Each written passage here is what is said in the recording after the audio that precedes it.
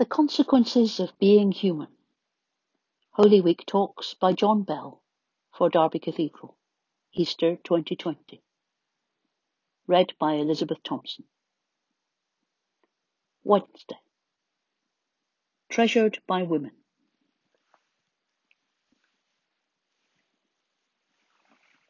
On the 2 previous days, we have considered how Jesus was touched by pain and troubled by religion.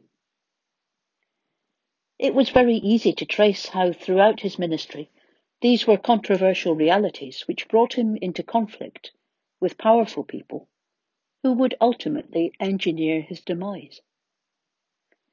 The death of Jesus was not the result of a quick decision, but rather the outcome of an accumulation of information about his life and teaching, which posed a threat to those who were the self-opinionated protectors of God.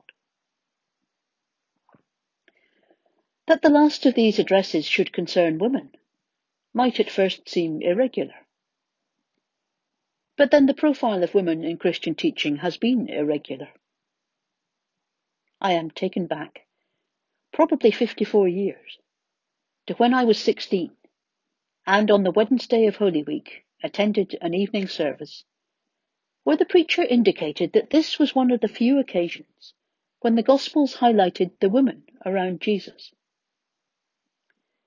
That comment never struck me as extraordinary, given that apart from the Virgin Mary and a hemorrhaging woman whom Jesus had healed, I had not presumed there were any others to talk about.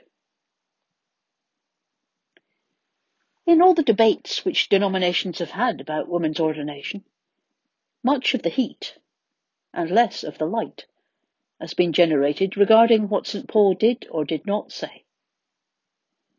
Few people drew on the many females in the Hebrew Scriptures who, in terms of virtue, faith, and bravery, outshine many of their male counterparts.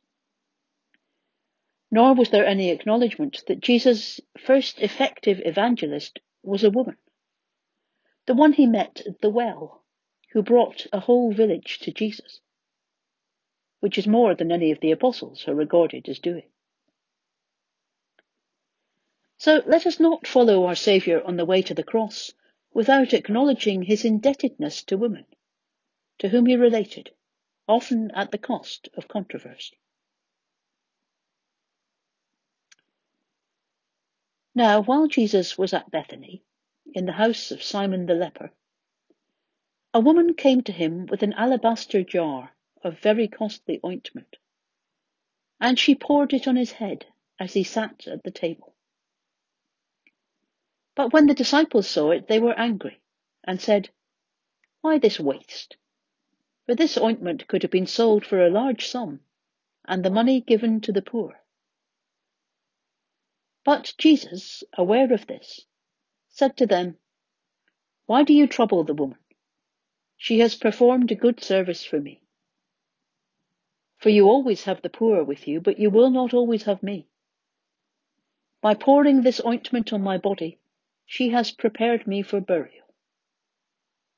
Truly I tell you, wherever this good news is proclaimed in the whole world, what she has done will be told in remembrance of her." Then one of the 12, who was called Judas Iscariot, went to the chief priests and said, "What will you give me if I betray him to you?" They paid him 30 pieces of silver. And from that moment he began to look for an opportunity to betray him. Matthew chapter 26.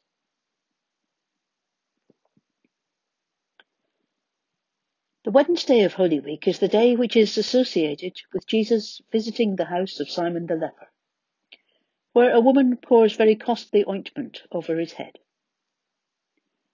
These two characters bear witness to the ease with which Jesus fraternized with the underclasses. Simon, as a leper, was deemed to be unclean. Therefore no respectable rabbi should have been in his company, let alone eat with him. And the woman gets close enough to touch Jesus, if not with her hands, then certainly with her perfume. Jesus would either be squatting on the floor or lying on a couch. The unusual thing is that he is in all-male company, as at the Passover meal in the upstairs room. One of the Gospels presumes this woman is a sinner, perhaps a prostitute, who would not have the sense of shame in gate-crashing an all-male assembly, which a more self-respecting Jewish woman would have had. To allow himself to be pampered by such a disreputable figure is not the kind of behaviour a respectable rabbi should have allowed. Even worse is the fact that Jesus commends it. The last two talks have involved, in their titles, the words touched and troubled. And both of these adjectives find resonance in this incident. He is touched by a woman, and he is troubled by the reaction which that causes among the men. I do not want to spend this time looking at the particulars of this incident. I want rather to draw attention to the significance of women in Jesus' ministry, which stands in stark contrast to the contribution of men. I was first alerted to this in Regina, Canada. I had been working at an all-day conference on the Saturday, and for reasons of transport was obliged to stay overnight in the conference centre and catch an afternoon flight on the Sunday. The warden of the conference centre asked if I would lead worship on the Sunday morning. It was to be half an hour long and be all age, and I could use whatever space in the establishment that I wanted. For reasons that need not be rehearsed here, I suggested that rather than preach, I would like us to explore what Jesus' disciples did for him. I asked the group, which included priests, to divide in two. One half was to go into a side room with a large piece of paper and write up the names of the 12 apostles and 3 things we knew about each of them. The other half was to go into another room with a large piece of paper and write up the names or identity of 12 women who followed Jesus and 3 things we knew about each. Oh, and they were to do this from memory. No Bibles allowed. So these unsuspecting people dutifully divided into 2 groups, each with adults and children. After 15 minutes, I called them back. The group which was considering the 12 apostles looked rather sheepish. Even with 3 ordained servants of the word, they could only get 10 names of the apostles, and as for 3 things about each of them, well, what do we know for certain about James the Less, or Simon the Zealot? What do we know for sure about Matthew, except that he had been a tax collector? And as regards the triumvirate of Peter, James, and John, we know plenty about Peter, much less about John, and even less about James, except that he was good at arguing.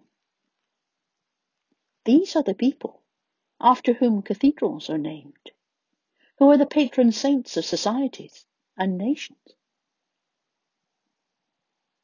The other group had a very different experience. Given that not all the women in the Gospels are given a name, they were yet able to identify 12 about whom 3 things were known. Several of these women, including the one with a reputation for immorality, who wipes Jesus' feet with her tears, have more verses of Scripture devoted to them than 7 of the apostles. Now we could ask why, given this disparity, the profile of women in the Gospels is not well known. Some might argue it is a male conspiracy. Men chose the texts from the lectionary, and conveniently brushed out the women. Some might say it is the fault of our teaching of the young. Boys and girls are typically introduced to male heroes in the Bible rather than to female. Others might say that the fact that so many women are not given a name makes it less likely they will be talked about. There are other possibilities, but I am less interested in the theories than in their witness. So, I want to look at some of the unique ways in which women affected Jesus. And I will omit concentrating on Mary, his mother, not because I have little affection for her, quite the contrary, But I sometimes feel that the high profile given to Mary has eclipsed our appreciation of the other woman. Here are some of the women involved in Jesus' life and ministry.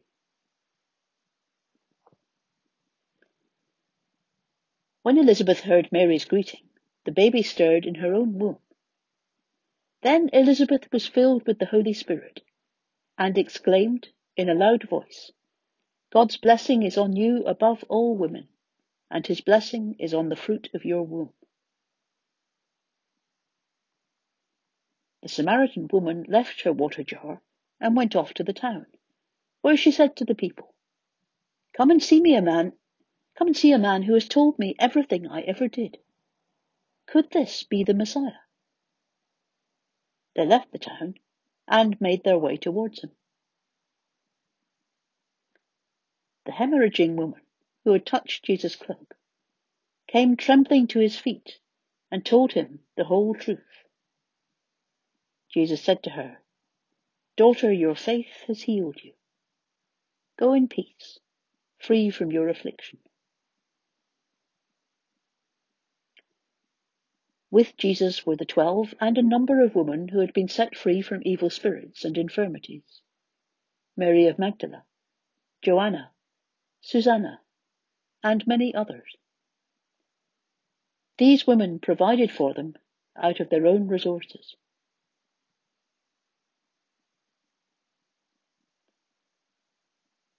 While Pilate was sitting in court, a message came to him from his wife. "Have nothing to do with this innocent man. I was much troubled in my dreams last night." The women to whom the angel said that Jesus was risen were Mary of Magdala, Joanna, and Mary the mother of James. They, with the other women, told these things to the apostles. But the story appeared to them to be nonsense, and they would not believe them.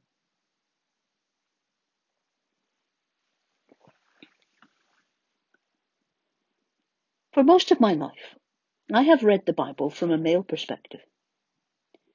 But 3 years ago, I decided to read for a full year only the chapters of the Bible which mentioned women. At the end of that year, I was astounded at how dangerously one-sided my reading of Scripture had been. That, I suppose, is a long-term male prerogative. When we come to the Gospels and to Jesus, we encounter, if we are open to it, a person whose uniqueness extends to the way in which, as a first-century Jew, he enters into reciprocal relationships, not master and servant associations, with women. He has no hesitation in identifying their talents or abilities. But all too frequently in such encounters there is a man or men in the background who do not react favorably to the woman or women with whom Jesus is engaged. I have already mentioned the woman at the well being the first evangelist, and that her meeting with Jesus is the longest recorded of any conversation Jesus has. But also in this story is a stunning contrast. She, a non-Jew, expresses interest in Jesus and engages in deep conversation with the young rabbi. This meeting happens while Jesus' disciples have gone to get food. When they return, they, who have heard him speaking about loving both neighbour and enemy, are astonished that he should be engaged in such a cross-cultural encounter. When Jesus is in the house of Simon the Pharisee, he allows a call girl, we should name names, to wash his feet with her tears and to kiss them. And when it is suggested that he should not be allowing such a thing to happen, he takes issue with his prestigious host. He contrasts her hospitality and affection with what seems like the total absence of it being shown by his male host. Sitting across from the temple treasury, he notices a poor woman putting 2 copper coins in the offering plate. Before she has done that, a number of eminent religious men have been demonstrating their largesse, emptying their wallets writing big checks to impress each other. But in the face of their benevolence, Jesus identifies true philanthropy in this unnamed old lady. In the encounter which we particularly remember on this day, a woman of ill reputation pours precious ointment over his head. This immediately sparks a reaction in either Judas or one of Jesus' other male companions. So much so that a complaint is made. Such an extravagant gesture, in the mind of the woman's accuser, is a waste of a substance which could have been sold for a small fortune and the money given to the poor. But Jesus, who is forever defending the poor against the predations of the privileged, takes the side not of the would-be charity supporter, but of the woman. He says of her what he says of no other person, that what she has done will be kept forever as a memorial of kindness. Mark chapter 14. But there are also individual women who are not in contradistinction to male counterparts, whose lives touch his and lead him to say unique things about them. One is the person who is known only by her illness, the hemorrhaging woman, whose story is in Mark chapter 5. She has always fascinated me, ever since 30 years ago I was leading a Bible study with people who were afraid to talk about the Bible. We were looking at the story of the hemorrhaging woman, and to try to stimulate the conversation, I laid out around 200 photographs of 20th century women of different ages, and asked the group of 10 people that, having heard the story, they might go and look at all the photographs of women and pick one which they thought might best resemble the woman who touched Jesus. One participant, called Margaret, had chosen the picture which I couldn't understand. It was a photograph of a young woman who was running. This clashed with my image of the hemorrhaging woman, whom I had always taken to be middle-aged and unable to move quickly. When I asked Margaret why she had chosen this image of a young, agile woman, she said, "The Bible never mentions anything about her age. So, if she started menstruating when she was 11, and had been bleeding for 12 years, she could have been 23. And as regards the energy, if she was going to touch Jesus, she would have had to have fought her way through a crowd who were tightly packed around Jesus." And then, with a note of confidence, she continued, "If you were a woman who had been bleeding for 12 years, and this was your last chance, you would find energy you never knew you had." It is this hemorrhaging woman whom Jesus identifies as a model of faith. He says as much, "Your faith has made you whole." But this faith has not been articulated with words. This faith has been articulated in her daring movement from the periphery to the centre, in the process of which she would know that every man she touched would become unclean, even Jesus, because women with an issue of blood were forbidden by law to defile men by touching them. This outrageous act is identified by Jesus as an act of faith. And when we come towards the end of Jesus' life, we see the singularity of women in a different light. For despite the protestations of loyalty to Jesus made by all his male disciples, when he is about to be tried before Pilate, there is no mention of any man speaking up for him, either to the religious authorities or to the state. Only one person, whose name we don't know, but who is Pilate's wife, tries to prevent the crucifixion.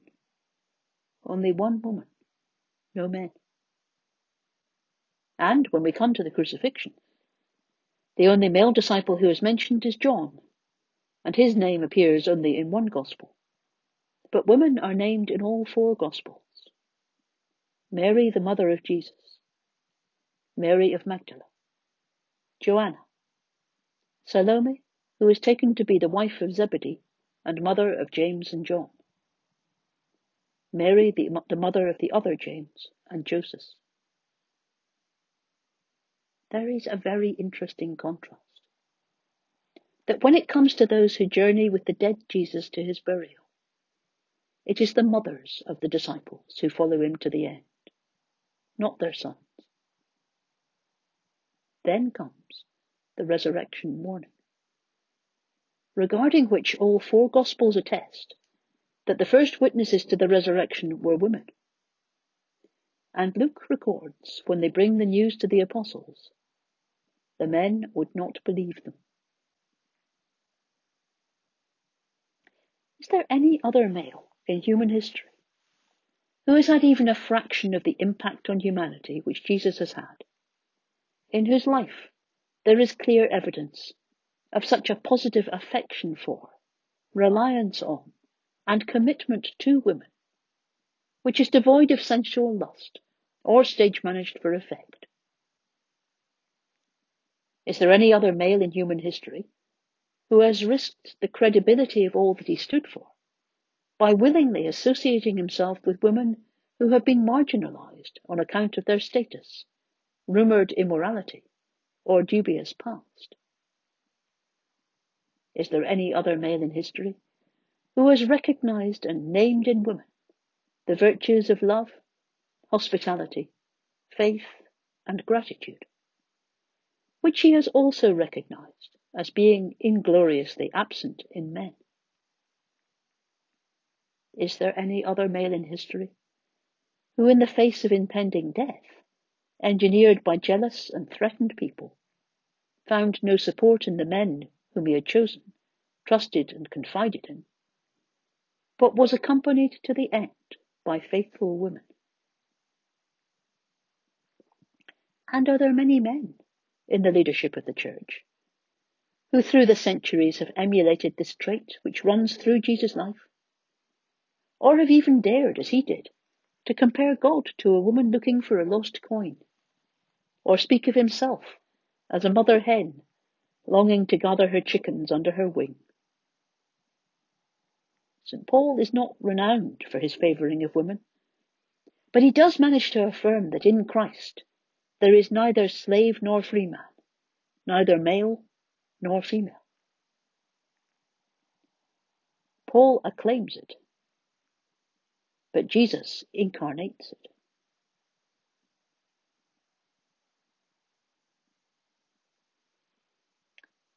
The holding title for these 3 Holy Week talks was The Consequences of Being Human, because it is the incarnation which continually fascinates me. Indeed, from what evidence can be mustered, it is the incarnation which won our nations for Christ. Pre-Christian religions in the UK held reverence and fear for a God who was above and beyond the earth, whose temperament was known by the ferocity of the weather, whose creativity was witnessed to by the beauty of the earth, but who lived in an existence remote from the exigencies of humanity.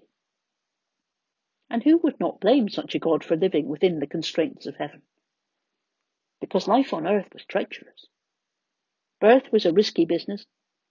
Life was dependent on good health and mobility, good harvests, plague-free cattle, and no predations of the Vikings. But if the weather or some infestation ravaged crops and cattle, if serious illness affected the body, if boats overturned at sea, if invaders came to rape and pillage, life became a risk. And then came the Celtic and Roman evangelists to say that the God who was above and beyond the passions, temptations, and tragedies of life had come out of love, to be one of us, to take on the riskiness of life, and to confront the iniquity of those who threatened goodness by dying even for them. Who would not want to love and live for such a God, who shared as one of us the consequences of being human?